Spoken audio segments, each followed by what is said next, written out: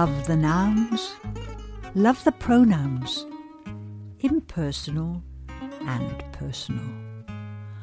Love the words from ELFM. Quando eu canto e a chuva cai,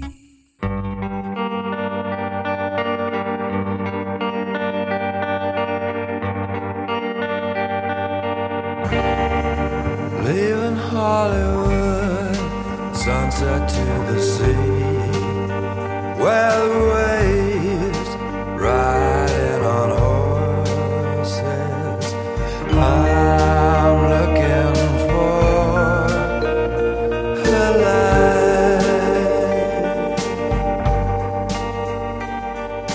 creeping coastline of light. You're listening to Love the Words here on East Leeds FM from Chapel FM Arts Centre, except that I'm at home and talking to our guest today on Zoom, and it's really fantastic to have him with us, Adam Farrar, who the writer of Cold Fish Soup, and I'll talk about how that links in with us in a few minutes. But first of all, welcome, Adam. Thank you very much for having me. It's great to have you, and also it's great to be featuring and to be reading Cold Fish Soup for the readathon. The readathon, just to put people in to give people some background, is an event that we have organised before. We've done 3 or 4 of them, but this time this one is in partnership with Leeds Literature Festival, and it's on the 25th of February. You might be listening to this after that event, but we're really looking forward to it in a couple of weeks' time.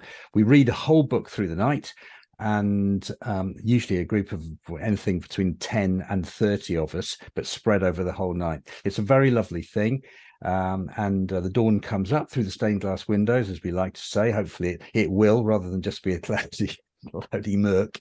And I was looking for a suitable book, and Steve did, and I don't know if you know Steve, Adam.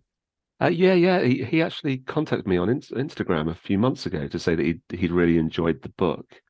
But I didn't realize it was him that had made this happen. So that's lovely. Well, I phoned him up and racked his brains and said, "Look, we need a book," and he totally recommended this book, and he was absolutely right. I've really enjoyed the book, Adam, and I can't wait to be reading it with the rest of us. So first of all, yeah, it's called Cold Fish Soup. It's set in Withensea in Yorkshire, so it's a Yorkshire book. For us, it's great. But perhaps you could just put in a nutshell what the book is kind of about for you. Yeah, it's a sort of collection of essays, personal essays, or true stories about life, specifically in Withensea, but also the broader East Yorkshire coast, going up to North Yorkshire as well. And it's basically a book that I started working on because I felt that part of the country was underrepresented in literature, and I had all these stories that I wanted to tell about it and get people to care about this part of the country that I dearly loved. Because I moved there when I was 16, and the book sort of gets into this. I moved there in 1992 to Withensea. I was 16, and my life down south, because I was from Suffolk originally, wasn't going particularly well. And I saw this move to the north as hugely like an opportunity to transform myself and reinvent myself. And the idea of living by the coast, I had all these ideas of the East Yorkshire coast as looking like Baywatch or something. I had these ideas of the glamour of the coastal life, and as far as I'm concerned, I was right. The sea might be brown and the beach might be kind of grey, but it's still magical to me, that coast.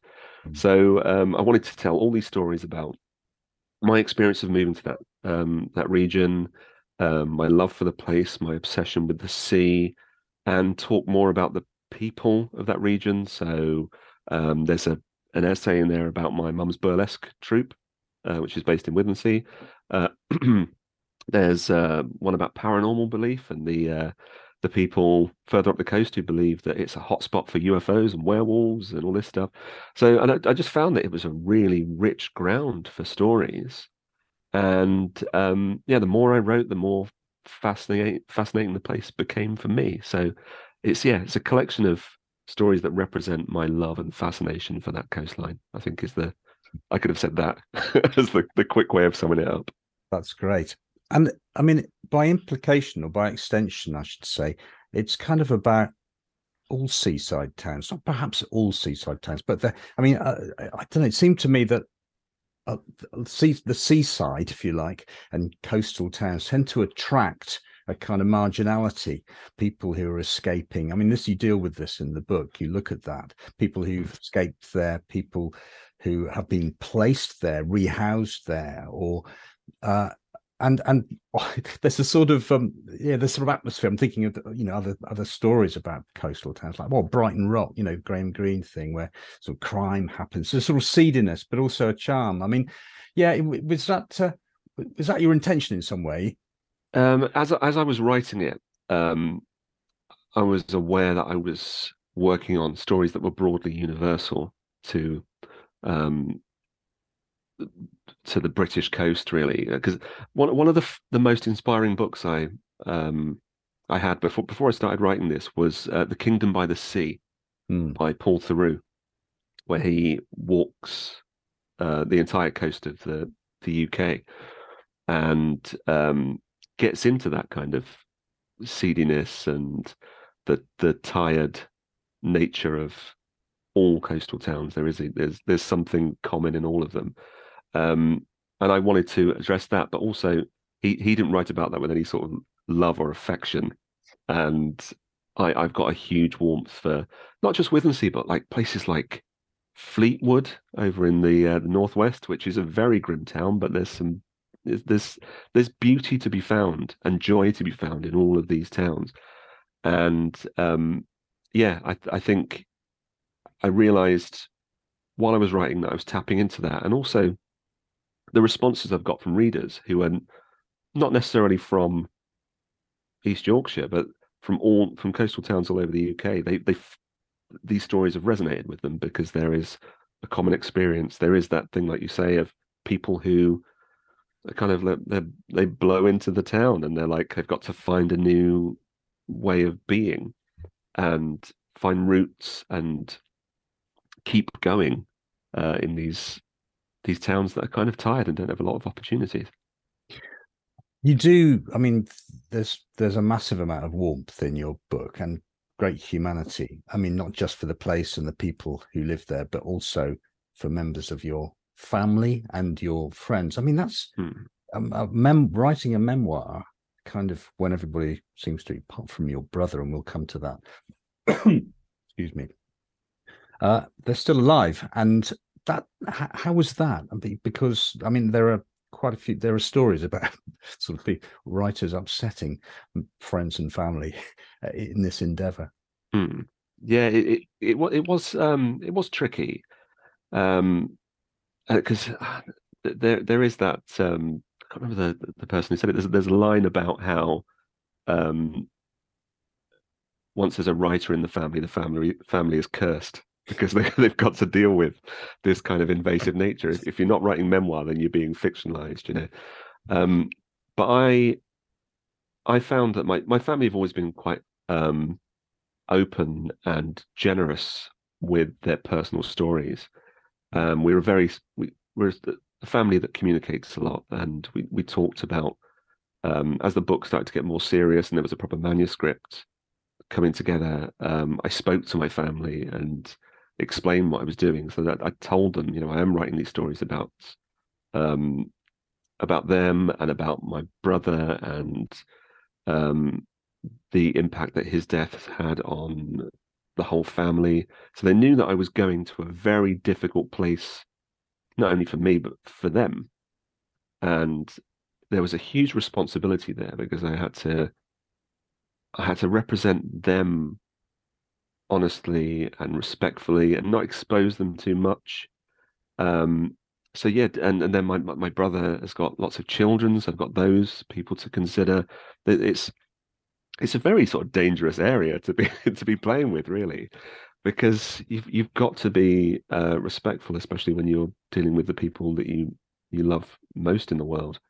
But I had one of the most moving things, I think, with this book was getting my family to read it, and then their feedback. So my sister in particular was the person that moved me, because she said the way I'd written about her made her feel seen, and she didn't think that anyone saw her.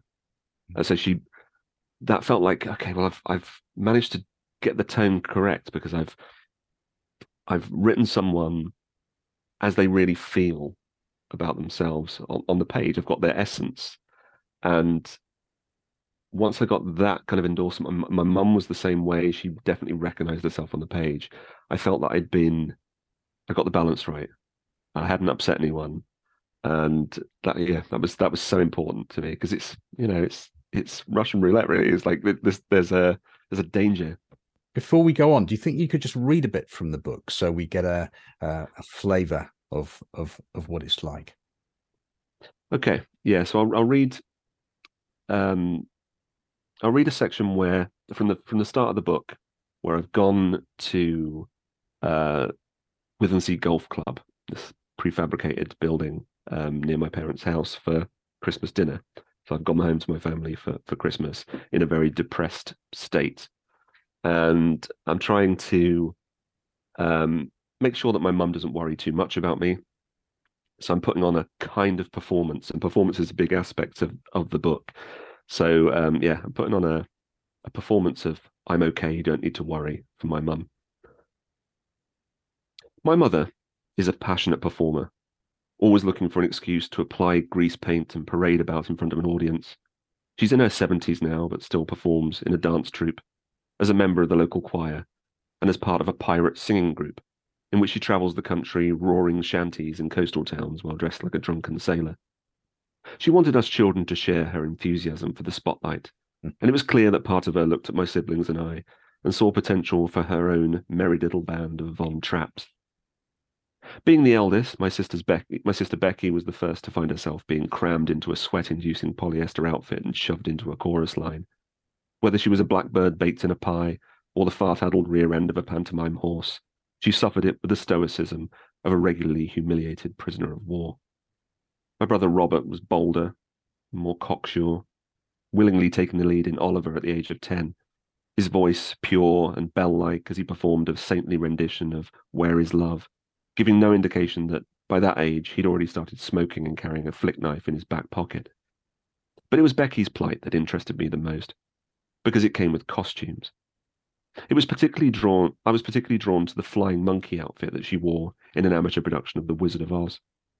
Unlike in the movie, it was entirely brown and topped off, for reasons known only to our mother, with a glitter-specked afro wig. I loved it so much that I insisted she let me try it on, tights and all, so I could pose for a photo. And the image still exists somewhere, of me standing in our living room, cock-hipped and sassy as a tomcat, so effervescent with showbiz pep, you'd think I'd just pirouetted out of a successful audition for Starlight Express. But this kind of display meant nothing. You may have seen me happily strutting around our house dressed like Carmen Miranda, but threaten me with a stage and I've seen people box up feral cats with less fuss. I was deeply afraid of public humiliation and failure, an anxiety fueled by the acute self-knowledge that I was exactly the kind of kid who might somehow wander out in front of an audience with his dick poking out of his fly. So the fact that I behaved one way at home, another outside of it, dogged in my resistance to the stage, was perceived by my mother as a considered act of screwing with her. "Come on," she'd insist through gritted teeth, nudging me toward the stage during rehearsals in the town hall. "It'll be fun." But I knew what fun was, and it didn't involve a room full of people booing at my adolescent penis. So I'd hold my ground until she gave up. What I didn't reckon with was that I was absorbing the need to perform by osmosis, that over the years I would feel drawn to stages, first in bands, strapping on guitars and stepping out in front of audiences to sing amongst waves of protective distortion and clattering noise, then eventually alone, to read stories and talk, and now, it seems, to stand before my mother and put on a show in a golf club. Because growing up in our house was a lot like being the lone non-smoker in the room. You can abstain all you want, but given time, you'll still end up smelling like an ashtray. And if you spend enough time around my mother, then one way or another, you'll somehow find yourself in stage tights. Lovely stuff. And that was from Cold Fish Soup by Adam Farron, who we're talking to now, the book we're featuring and reading on at the Readathon as part of Leeds Lit Fest. So thanks ever so much for that, Adam. We're going to hear a piece of music that is that you spotting a UFO out of the window there? You're looking sort of slightly.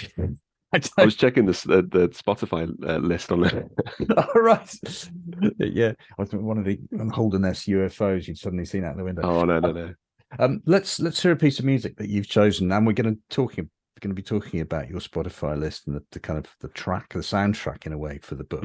But this is a track by Prince. Tell us why this is important in the book for you.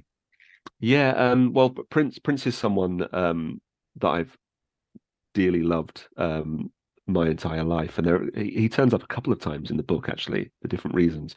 But this is a track called Starfish and Coffee that's mentioned in the first essay or chapter in the book, where I am kind of morbidly depressed and standing on the edge of a cliff contemplating my existence. And I put on my iPod on shuffle just to play a song that might help me decide my future. And should I jump? Should I save my life? I wanted a real piece of significant music. And then Starfish and Coffee popped on, which is a song about breakfast and doesn't mean anything. And it was the perfect piece of music at the time. It was 7:45, all in line to teacher Miss Kathleen. First was Kevin, then came Lucy, third in line was me. All of us were ordinary compared to Cynthia Rose. She always stood in the back of the line, a smile beneath her nose. Her favorite number was 20, and every single day.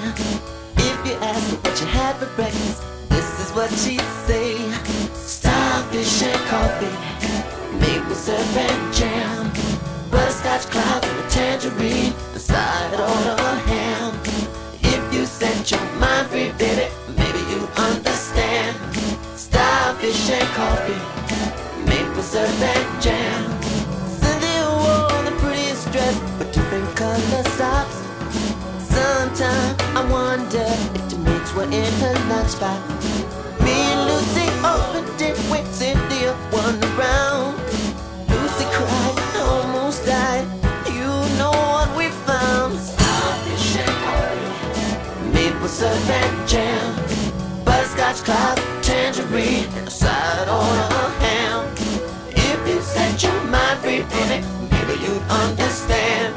Starfish and coffee, maple syrup and jam. Oh.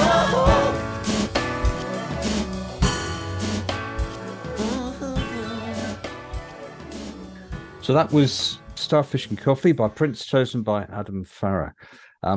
So Adam, there's a lot of depth in the book, as well as humor and warmth and humanity and hope in a way. And I suppose the heart of it is seems to me the death of your brother, the suicide of your brother Robert. But the book sort of starts out on a cliff edge, and the kind of edges seem to be a theme for me just reading the book, and the kind of the fact that I suppose we all, as if Withensea is a kind of metaphor for all our lives, that we're all the sort of the sea of the sort of death is encroaching, whatever we want, whatever we would like to be different, and we are all standing on that edge. Is that? I mean, it's that felt very powerful for me, that metaphor, but also very, very well sustained throughout the book. But yes, was that for you? I mean, writing about your brother, was that hard? Yeah, it was. It was again, like writing about the rest of my family. It's a real challenge to do it sensitively, to consider his loved ones and the people behind, but really get into the personality of my brother and the way that mental illness ate away at him in the same way that the sea is eating away at the cliffs on the East Yorkshire coast. These sort of parallels between the environment and life and death seem to just naturally occur while writing about this stuff. And I didn't really intend to write so much about Robert's death. Originally it was going to be just one of the key stories, because it's such an important thing that happened to our family in that town. But the more I wrote, the more this thread of mental health and depression and death sort of threaded through this book. And it's weird because it's the tone I wanted to take was broadly entertaining. So I wanted to write an entertaining book, but and I think it's, from what I can gather from readers, it somehow manages to be this entertaining book while being about some really dark and uncomfortable things. But I found, writing about my brother, that I found a new relationship with him, really, because there were times after he died, there were periods where I was hugely angry with him because of what he'd done, the way he'd done it, the people he left behind, and you have to get through that part of the grieving process. It's just being furious with people that you've lost in this way. But the writing about him and our relationship, a sometimes tumultuous relationship, really allowed me to have a new relationship with him and find a new way to love him. And that was a huge unexpected reward for me. But also, when I spoke to my brother's children, his eldest children, who'd read some of the book, the thing that they said was that I managed to bring him back to life by writing about him. And yeah, that's an incredibly moving thing. And I did not expect that. I didn't expect, I wasn't entirely sure they would want to read this book about, the book in which they feature dealing with these challenging things. But it felt like a strange sort of act of magic to have brought back someone, and they recognized their dad in the same way that my sister recognized herself. They recognized their dad, and his much younger children got to see a part of their dad that they hadn't really known, and it ended up being a gift to them. So there's all these very unexpected repercussions of me digging around in my personal story with Robert. Well, I think you walk some very fine lines in the book, and I think it's the achievement, a huge achievement, really, that you managed to write a book that is full of humour, but also kind of death haunted as well, and also is about something like the suicide of a brother, and it spoke to me about masculinity very strongly and about being a man. You talk about Robert being a kind of an image of manhood, really, for you and growing up, and you sought to emulate him in different ways. But also, I just thought in other ways in the book too, there was a lot about men and sort of belief or lack of belief, it seemed to me. Like the UFOs, the kind of when there's a void, when there's we're all threatened with that awful sort of sense of there is no meaning, there is nothing. But yeah, I don't know. Men seem to. I'm not saying men suffer from this more than any other gender, but I think there is that thing of belief, lack of belief. What fills that void, really? Yeah, I that was an interesting, again, like an unexpected byproduct of writing about the paranormal belief in one of the essays that looks at the belief along the broader Holderness coast as you go up towards Bridlington and round Flamborough Head and a little bit further up. There are these sightings of not only UFOs and like balls of light, but also this talk of interdimensional werewolves, popping through into this this realm, and the whole belief around that. And I don't know if it's something that has really been on the rise since the lowering of importance of religion. And if that feels the same, there's a vacuum there, and it needs to be filled with something. So people stare out to sea and look for meaning, and maybe they fool themselves into thinking things are there. But it does seem like I didn't encounter as many women as men looking at being fascinated with this paranormal world and these UFOs. There'd certainly women were who were fascinated by the area, but it seemed dominated by men who were completely obsessive, and they were sitting out on the cliffs waiting to see aliens or waiting to see werewolves. And it felt like it was particularly amplified by a place that is strange and constantly changing. There is an atmosphere to the Holderness and further Yorkshire coast that feels like something unusual is going on. And these men seem to be tapping into that, perhaps because there's nothing else really going on. It's a part of the country that no one cares about. It's kind of untroubled by the attention of the rest of the country. So maybe that would be a place that aliens would go to, where they wouldn't be too bothered, And yeah, it was truly fascinating to dig around in those ideas.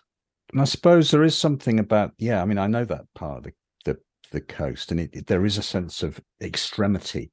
We are you're on the cliff edge, you're on the extreme edge of things are falling into the sea. And I think the whole theme of it just seemed to me of extremity in your book, extreme feeling, extreme. I mean, you could say the UFOs was an example of extreme fantasy. I don't know. I mean, I wouldn't want to put them down for their beliefs, but there's I heard a fantastic country song recently. I don't know if you know it. It's called "Drugs and Jesus." I don't know, you know that, but no. By a guy called Tim McGraw. My son introduced me to it, and it's about his hometown and how it's a bit like Withensea. Actually, I'll send you a link to it. But it's and in the end, there's nothing there. So what all there is drugs or Jesus. Yeah, and that is really something. Like when I moved to Withensea, I found my own sort of place there. But I also, after a few years, felt a need to escape because there weren't opportunities there. There wasn't a lot for me to do, and people do fall into drugs, or they don't fall into drugs or alcohol. They fall into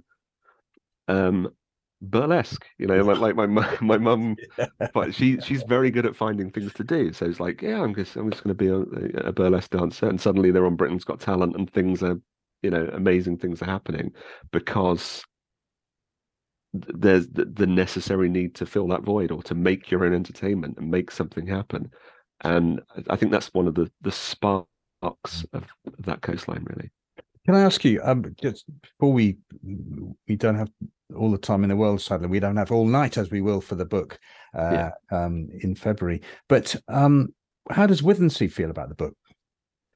I was initially a bit concerned because there's a couple of essays that really try to address Withensea in an honest way. So I don't rose tint it, and I explain that it is a town that is on its knees. It had former glories about 50 years ago, and it's disappearing at a terrifying rate, crumbling into the sea. It's the fastest eroding part of Europe, so it's got all these problems. And I was very honest about that, and basically, short of saying in 100 years it will be gone, like it's a doomed place. But I think my obvious love for the place balanced that out. So when people from the town read it, all the feedback I've got is hugely positive. I haven't had a single negative response from anyone in Withensea. Like there's someone read the book and is like, that is my terrible town. But it was because we were both from there, so we could admit to its failings. And yeah, it's in fact today I just had a Goodreads review, like a 5-star Goodreads review from someone from Withensea who's lived there for 40 years, saw their town reflected, loved it. So, and that was wonderful. And also, I got to do a signing in the town back in September or October, I think it was, because there's no bookshop in Withensea.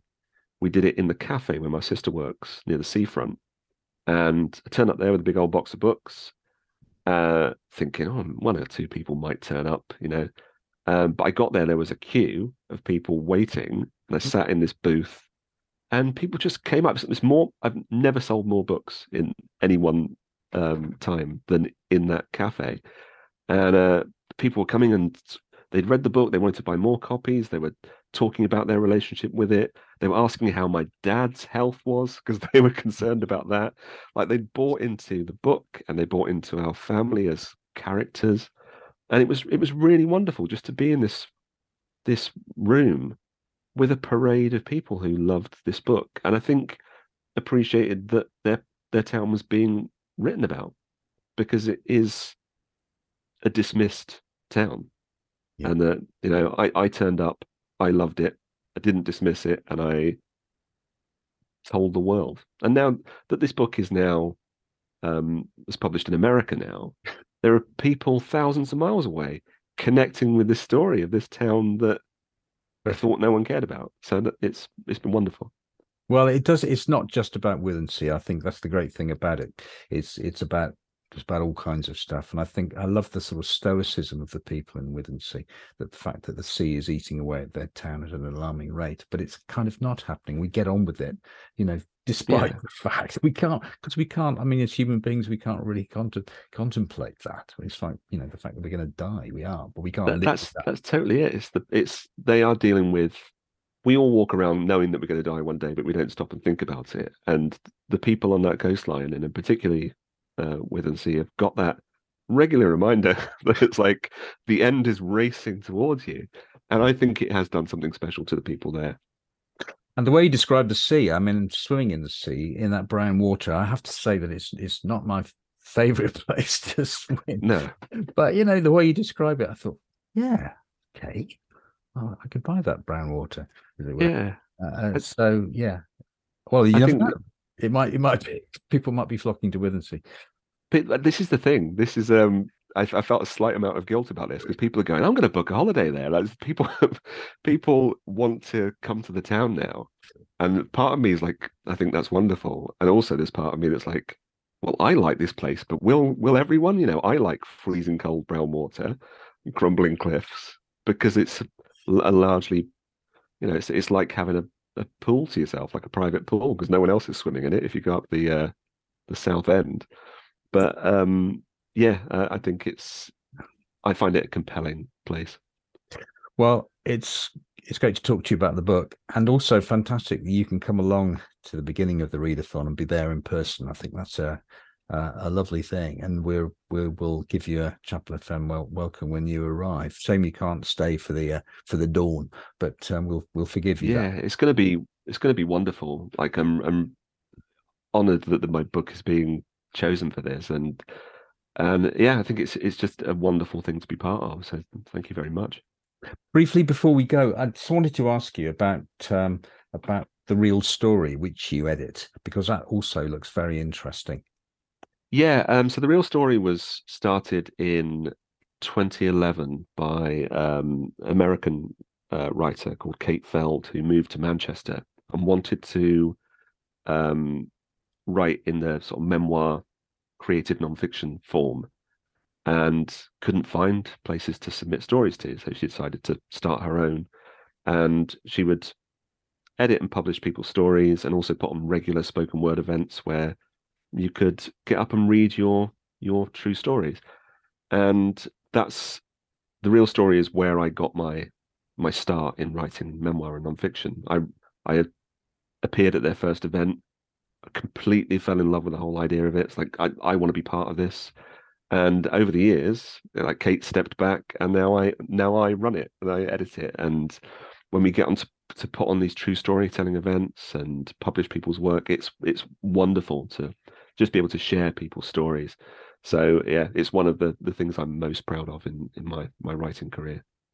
Marvelous. And you also you're writer in residence at Peel Park in Salford. Yeah, that's another sort of marginalised, forgotten place. It's a public park tucked away behind the university buildings in Salford. People didn't seem much to care about it. I turned up and said, I love this place. I want to write stories about it. Will you give me the title of writer in residence? They went, do you want any money? And I said, no. And they went, it's fine then. you can do it. So I was able to write. I started writing diaries about the things that I saw in the park and things I'd heard and different scenes, like little vignettes of life in that park, and also go through the park keeper's diaries and all the records in the in Salford Museum there, which has allowed me to then go on and write some short essays about Peel Park and the other parks in Salford. And it's got a storied history. You know, Lowry painted it. It's had films. Movies were filmed there in the 1930s. It's a fascinating place. And I started writing about that in earnest, and then I got funding to write this Withensea book, and that took over everything else. But when I've got time, I will return to Peel Park and finish that work. And finally, after you've got something else in the pipeline that you can talk about? Well, I've got a whole load of other events. I've got to finish the next promotional year or so of Cold Fish Soup, and I've already started work on a second manuscript of personal essays. That again, it's the same kind of humor with serious subjects tone that this book has got. But I'm looking at masculinity and failures in masculinity and all the ways that I haven't really lived up to the ideal of what is expected. So it's sort of expanding on the ideas that I looked at in Cold Fish Soup with my brother's idea of what represents masculinity. And I realized that I was just writing these stories that all seem to fit into that shape. So that's the thing that I'm working on, and hope that will appear in the next couple of years. Brilliant. Well, I shall definitely be looking out for that. I hope you'll come and talk to us on Love the Words when that comes out. Absolutely. Yeah, definitely. Finally, another track, Adam, the final one. And I'm trying to remember what it was. Oh, yes. Creeping Coastline of Light by Mark Lanegan. I don't know this at all. So it's Mark Lanegan is one of my favorite singers, and he was the lead singer of one of my favorite bands, the Screaming Trees, when I was first in Withensea. And his music was like his first two albums, The Winding Sheet and Whiskey for the Holy Ghost, which are beautiful, beautiful records. I spent a lot of time sitting with my Walkman on the cliffs at Withensea, listening to that and contemplating my teenage existence and being all sort of serious and moody. But this is a cover. I can't remember who wrote the original, but it's a song that really captures what it feels like to look down the curve of a coastline and see these sprinkling lights of houses and amusements as you stare down the coast. You particularly see it in Filey and in Scarborough, and it although it's absolutely nothing to do with any UK coast, and his voice is the most American voice you can possibly hear. It is absolutely evocative of that Yorkshire coast for me. So this seemed like the perfect tune. Leaving Hollywood, sunset to the sea, where the waves riding on horses. I'm looking for a light, creeping coastline of light.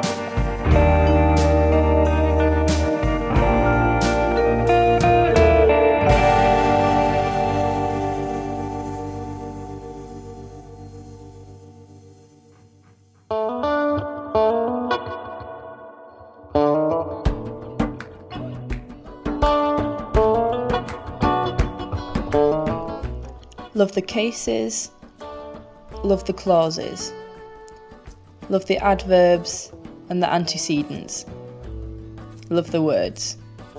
From ELFM.